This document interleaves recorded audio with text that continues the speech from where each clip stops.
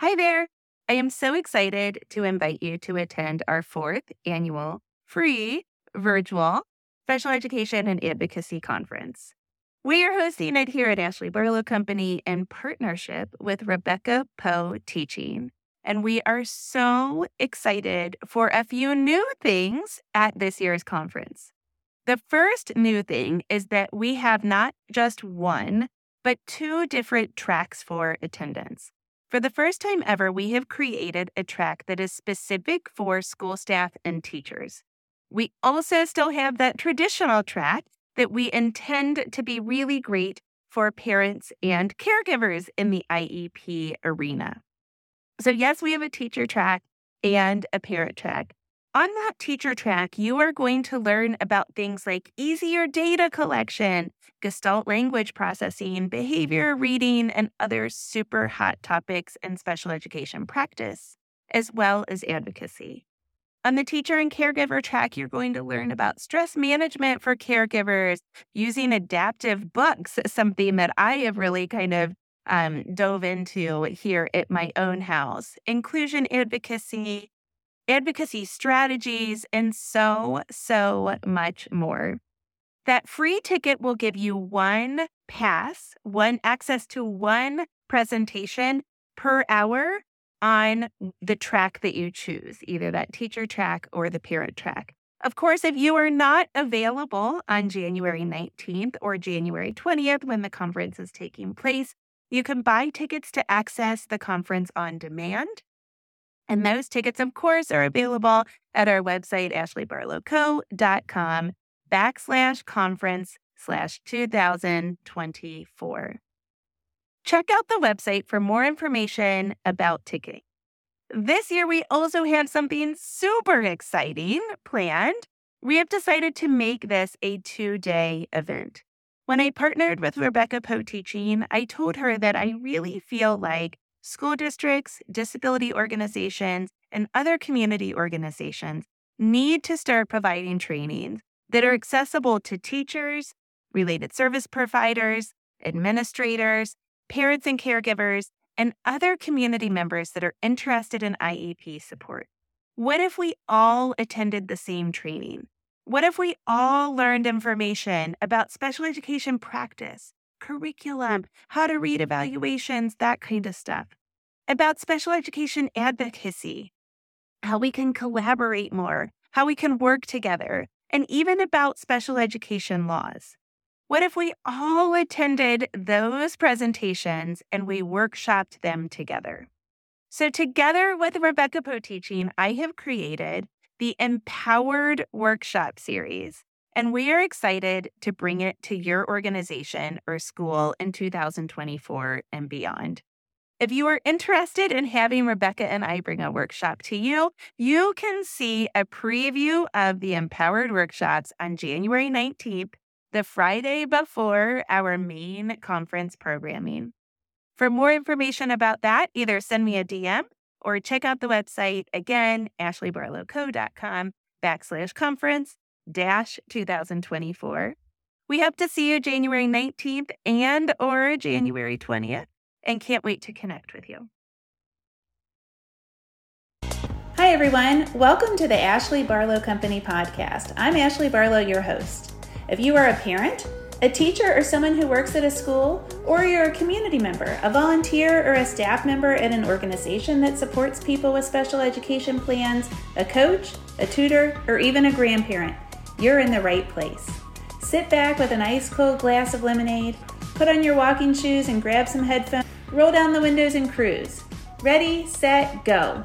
Educate, collaborate. Hi, I'm Ashley Barlow, and I am going to talk to you today about building a collaborative IEP team by focusing on the team. We only have a few minutes together. This is actually a talk that I give in 60 minutes.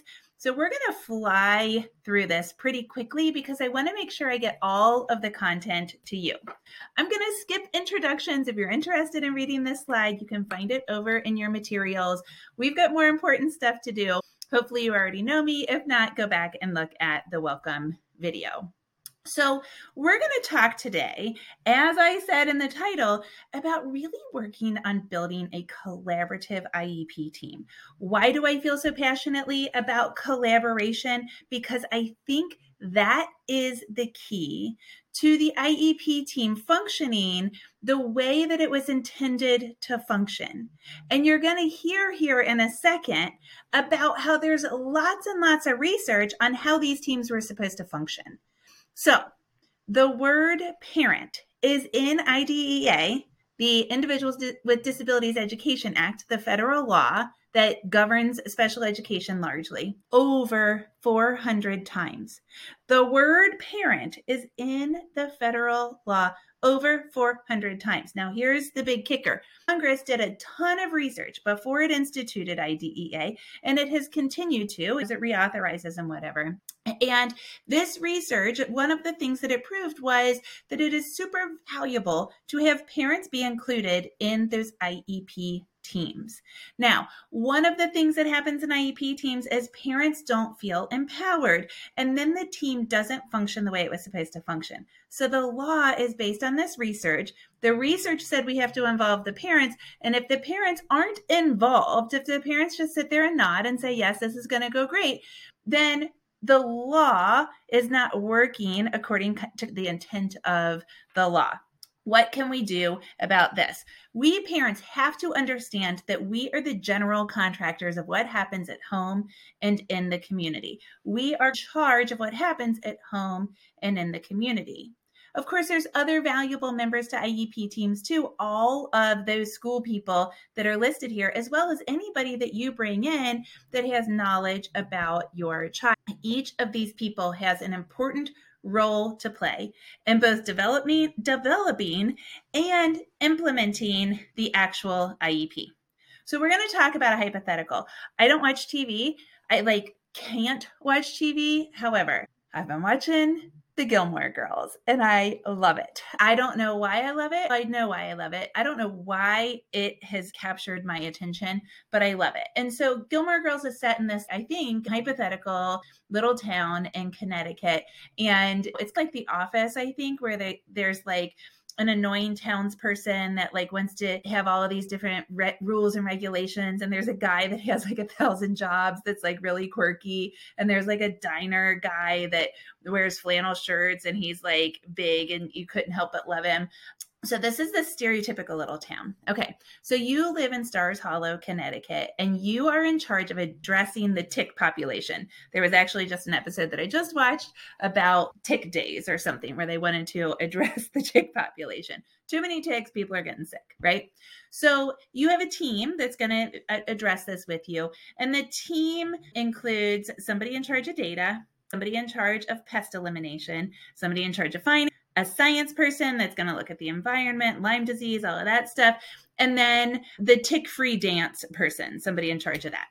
So we've got lots of different dynamics going on, but pest elimination Eric wants to spray pesticide, but Science Susie is worried about the impact of the pesticide on the town's 100-year catalpa trees. This is the oddities that happen in this show. Dancing Darcy wants to hang glowing ticks from paper mache deer at the dance, but Elimination Eric worries that the glue will attract the ticks.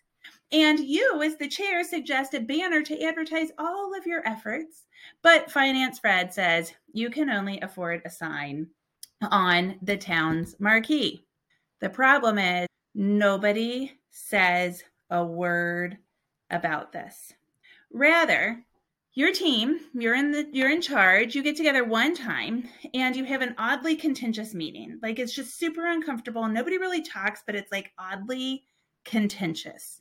Have you ever been at an oddly contentious meeting? I think you're starting to see the parallels probably. And at this meeting, you discuss goals for addressing the tick population and celebrating your success. At the meeting, you even set goals with data points. We've got 10 million deer ticks today, and we want to have 8 million deer ticks in 1 year from today. But without talking during the year, everyone does their thing. Pest elimination does their thing. finance does his thing, dance does their thing. And then Pest Elimination Eric sends data 3 times. So we get quarterly data.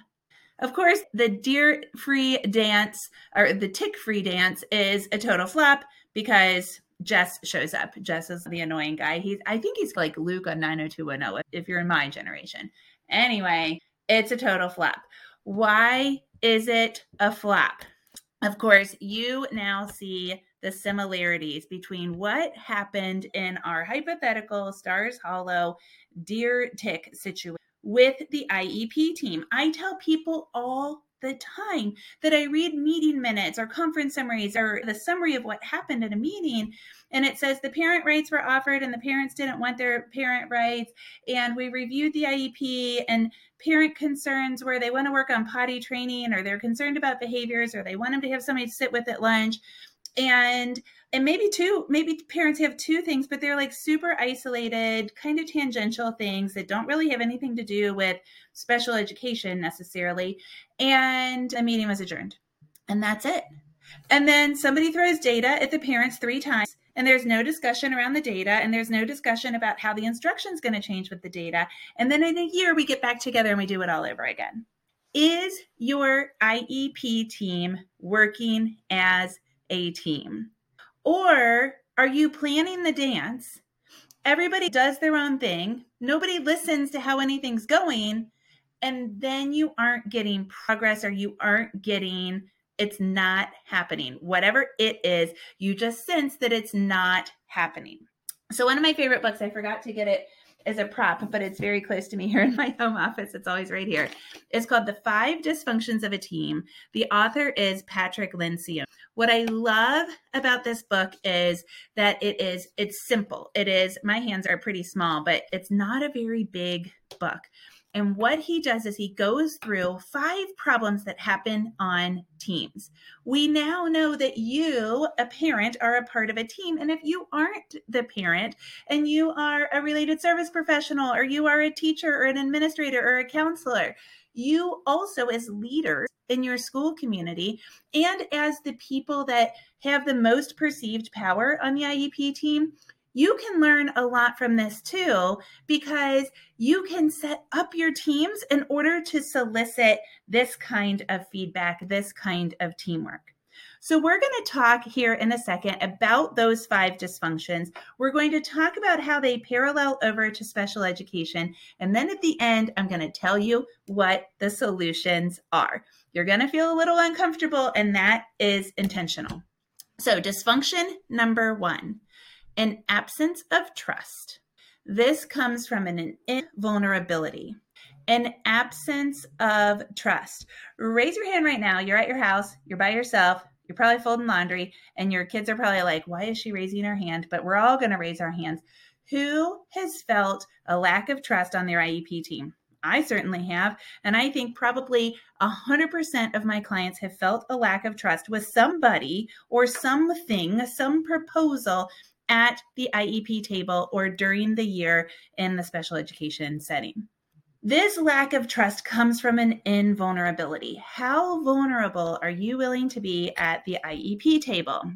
So the lack of trust comes from a lack of commitment, and any quote is from my favorite book. Comes from a lack of commitment and a failure to buy in to decisions, and an unwillingness to be vulnerable with the group.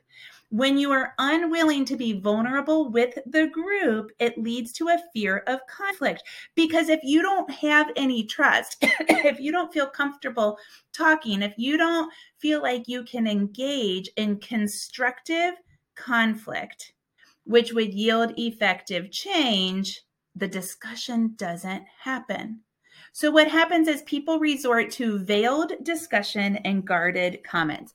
How many times have you been at an IEP team meeting or just been talking to somebody at school? I also have my tea because I've got this little tickle in my throat.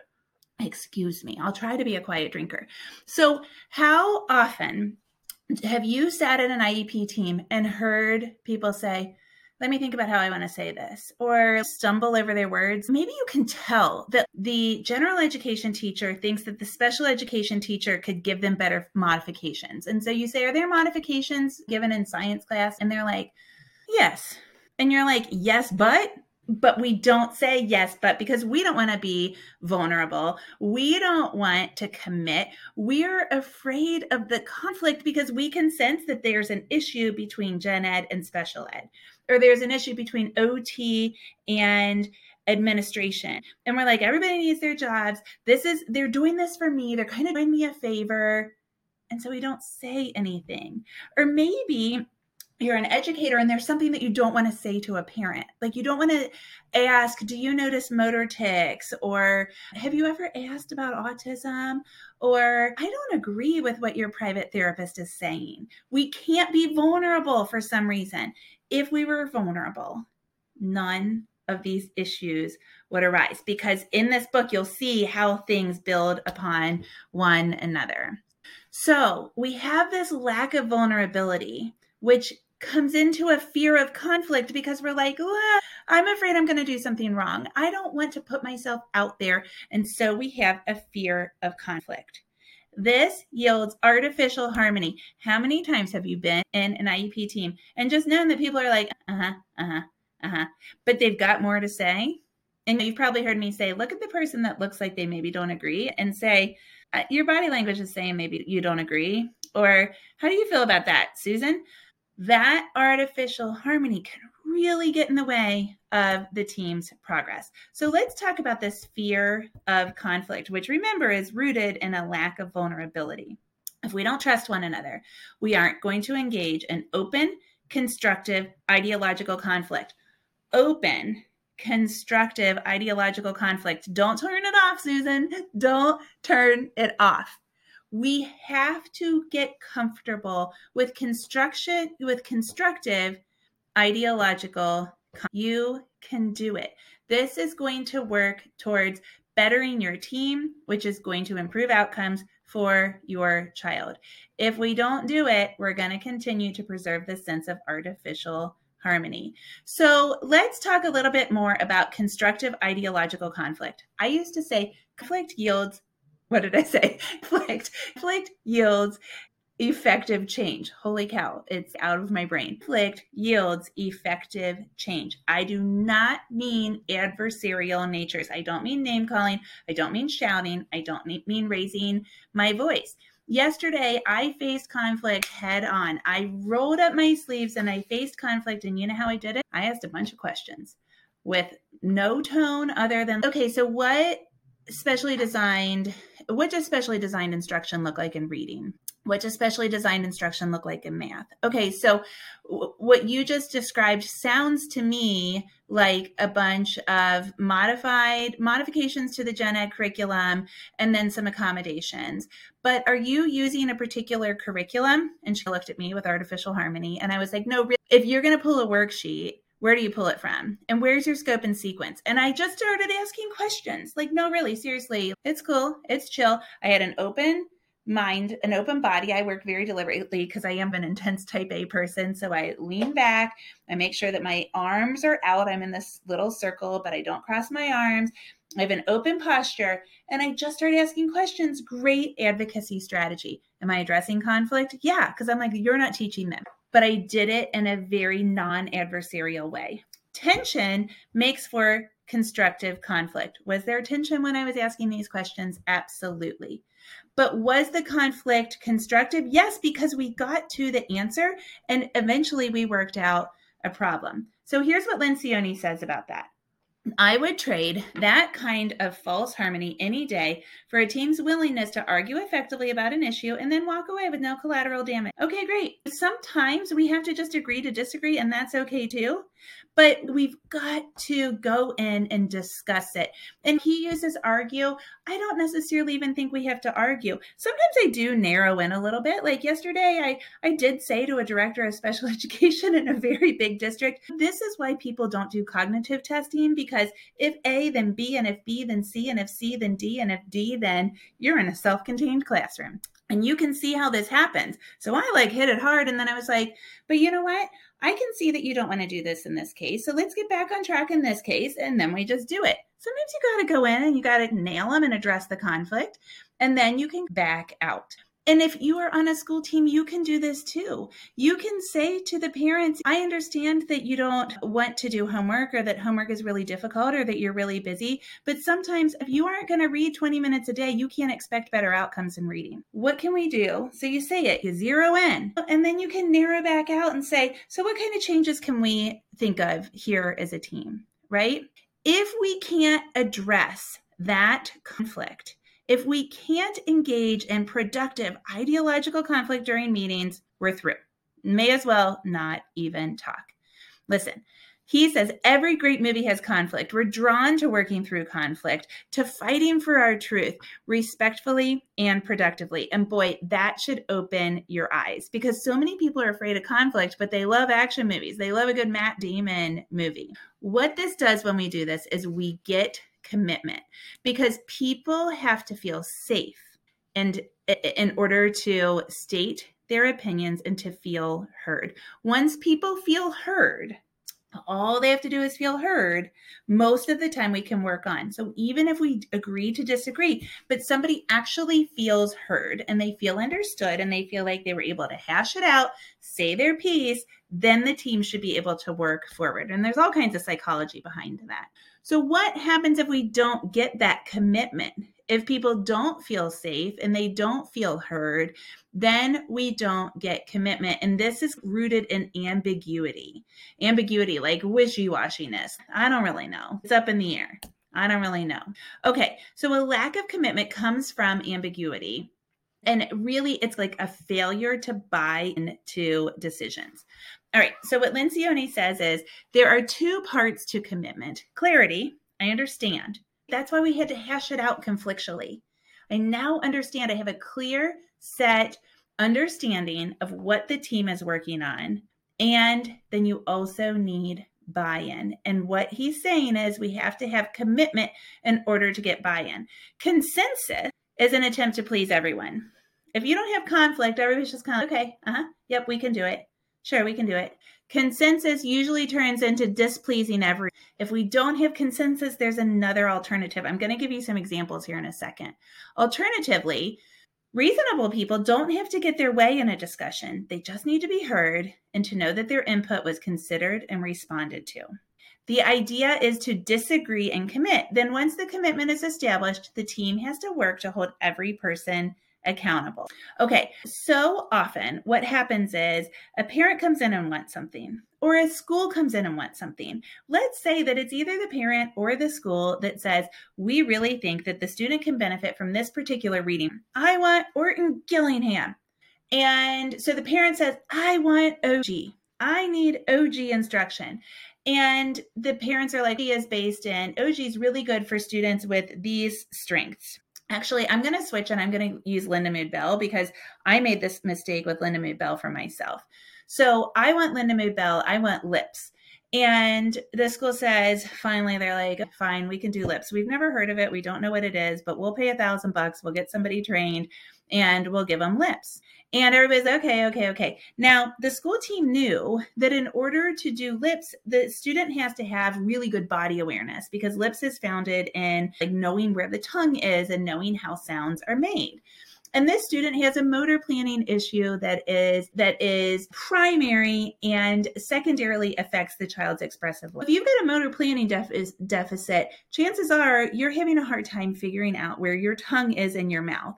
And so in order to put your tongue from d to is going to be hard for you because you aren't going to tell that your tongue is here, up at the front of your palate, right behind your teeth. I'm not a speech therapist, as opposed to making a popping sound where your tongue is out of the way and your lips are going. And you also aren't able to understand, it might be more difficult for you to understand that D has voice behind it, whereas P does not have voice behind it. You might not have that body awareness.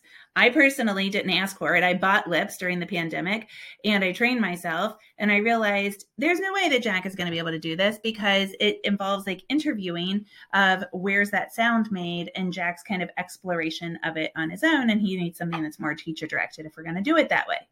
So let's say that the school team knew that lips was never going to work for this kid, but they didn't want to address the conflict. They didn't feel comfortable. They didn't feel comfortable being vulnerable. So they didn't address the conflict. And everybody just was like, sure, we can get lips because it'll shut you up. It's going to shut up the parent.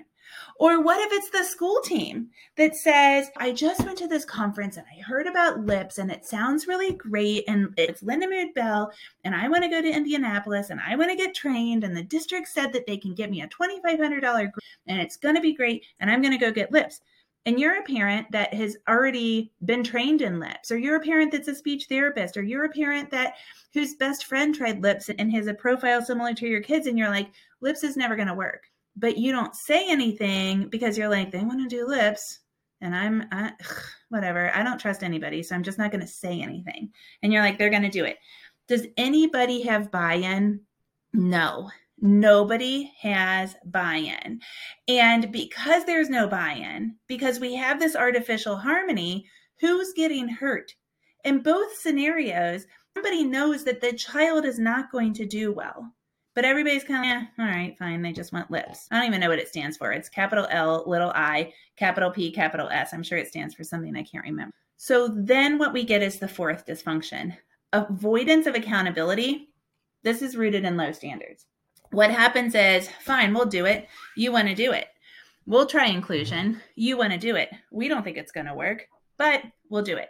Sometimes you disagree with something, but decide to let it go so you don't cause waves. Now you know why there are swimmers and ocean in this branding of this presentation, as well as the branding for all of Ashley Barlow Company.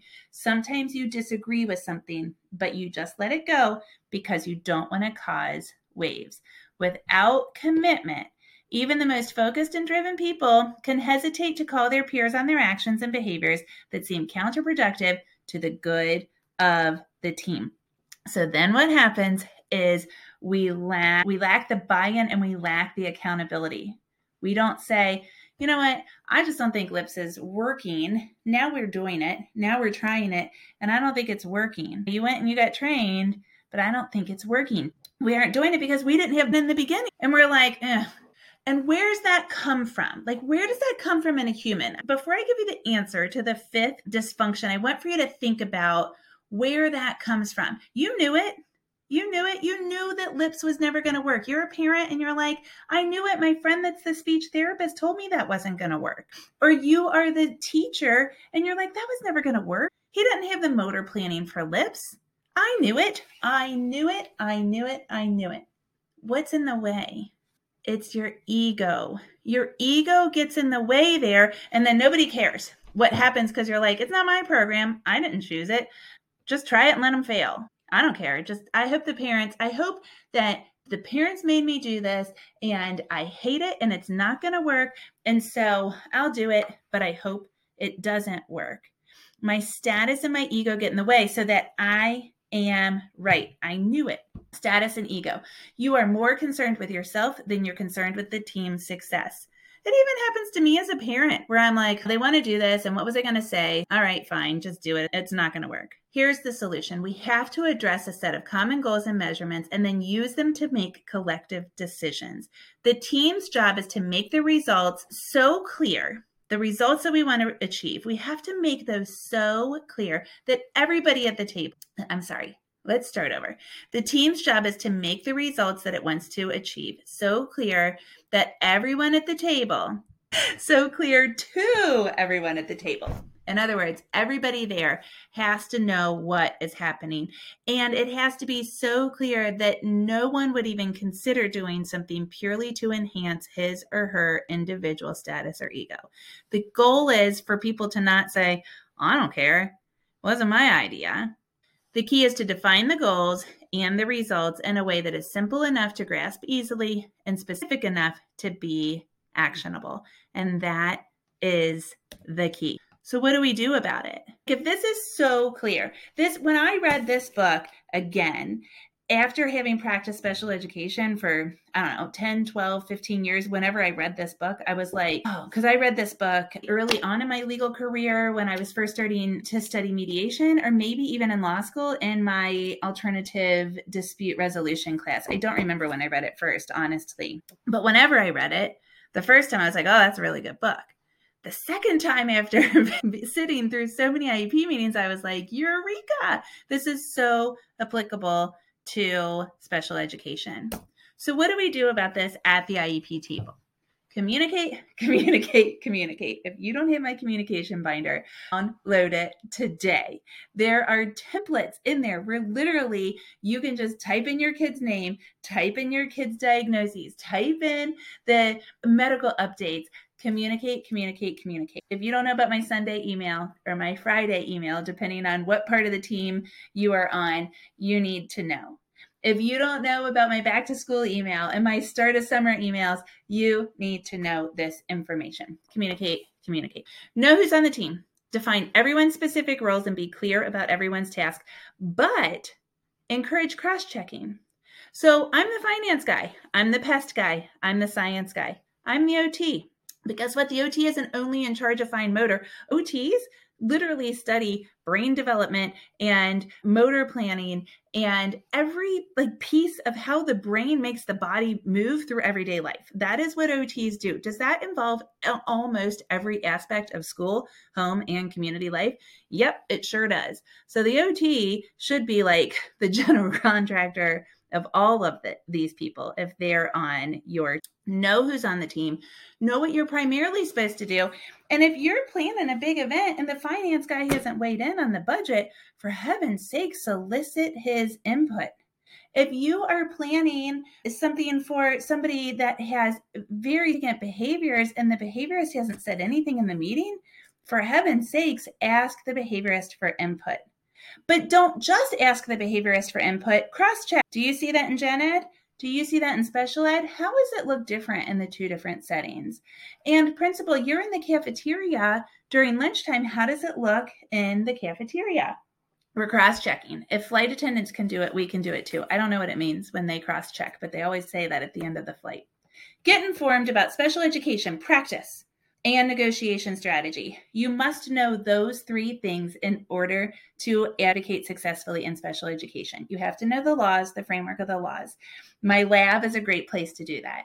You have to know negotiation strategy, how to get what you want. And you have to know exactly what happens in the classroom. You've got to be familiar with the different curricula. You've got to understand the 5 components to reading according to the science of reading. You've got to understand baseline basic information about educating children and special education. Now listen, number 4 is probably the hardest one. It's modeling humility, modeling vulnerability, asking questions and admitting to having researched something. Admitting to not knowing something and asking for time to come back. Asking questions, saying, I don't know. Showing that you can be vulnerable. Who cares if you cry? Who cares if you get upset? Who cares if you are having a hard time coping with something? Who cares if you're really stressed out? Who cares if you are just really hung up on something? Model humility. It's the secret. Remember, that was the first component. We've got to have that vulnerability and humility. Encourage the team to ask questions and solicit input from all team members. I've said it above, but it deserves its own byline. Here is number 5. Number 6, speak up proactively and reactively. This is sneaking in another communication strategy. So make sure that you're talking proactively about your child, sending updates about your child, sending an all about me book, sending a back to school email. If you're a teacher, make sure that you're saying, I might see this happening, or I've heard about this happening in the past, or these are things that we might want to look out for. And then also speak up reactively when something happens. Make sure that you are talking consistently with your team. Lean into the conflict, aiming for that ideological and effective change. To be a part of the change, commit fully and humbly. Don't let your ego get in the way. Once you've been heard, commit to it. Have that buy-in. Allow yourself, humble yourself to saying, okay, fine, we're going to try it. Because I'm part of this team and my kid is at the middle. My student is at the middle of all of this. Confirm clarity amongst all members to ensure that you get it bought in. Make sure that everybody really does understand what's happening and that everybody does feel heard. And then finally, did I say communicate? Communicate early and often. Okay, what else do we have here at Ashley Barlow Company? I just want to go through an overview with you before we close out for the day. We have the Special Education and Advocacy podcast with Ashley Barlow. You can listen to it anywhere. I drop episodes weekly, and if you are a VIP club member, you get the episodes a week early. I have 2 online training courses. The lab is intended for mainly for parents and for school support staff. So the lab provides a kind of nuts and bolts IEPs 101 course that really focuses on the framework of the law. We start at evaluations and eligibility, and we actually go all the way through due process so that you really understand the legal processes. Lots of advocacy tips along the way. I have the ABC course, which is intended for advocates to really either start or grow their advocacy business. A stands for advocacy, B stands for business, and C stands for concepts and special education. Every single module has a lesson of each of those, one advocacy strategy, one on business, and one on a concept of special ed. Then I have ABC Consulting. If you would like for me to do a file review and to meet with you for 1 hour about your specific child's IEP, please feel free to contact me. There's a link on the website for the ABC Consulting. I can't take every case that comes in, but I usually get through between 12 and 24 of those. That's been my kind of annual average. I haven't even been doing it a year, but I can do 1 or 2. I am rolling out today the ABC Club. This is my monthly membership. The membership involves early access to the podcast, digital downloads, a monthly live, and lots of additional resources like guides and templates and videos and more information. I own a company called Barlow Media Company. If you are interested in starting a digital course or a podcast, or you would like to publish any kind of media in the special education realm, contact me to see if we can partner together. Then, of course, on the website, we have all kinds of free and paid downloads and resources like my inclusion workshop and my behavior workshop. You're here at the virtual conference, and if you're interested in having me come speak to your organization, I would love to talk to you. Shoot me an email or DM me on social media. As we say here at Ashley Barlow Company, ready, set, go, educate, advocate, and collaborate. And thank you so much for joining us.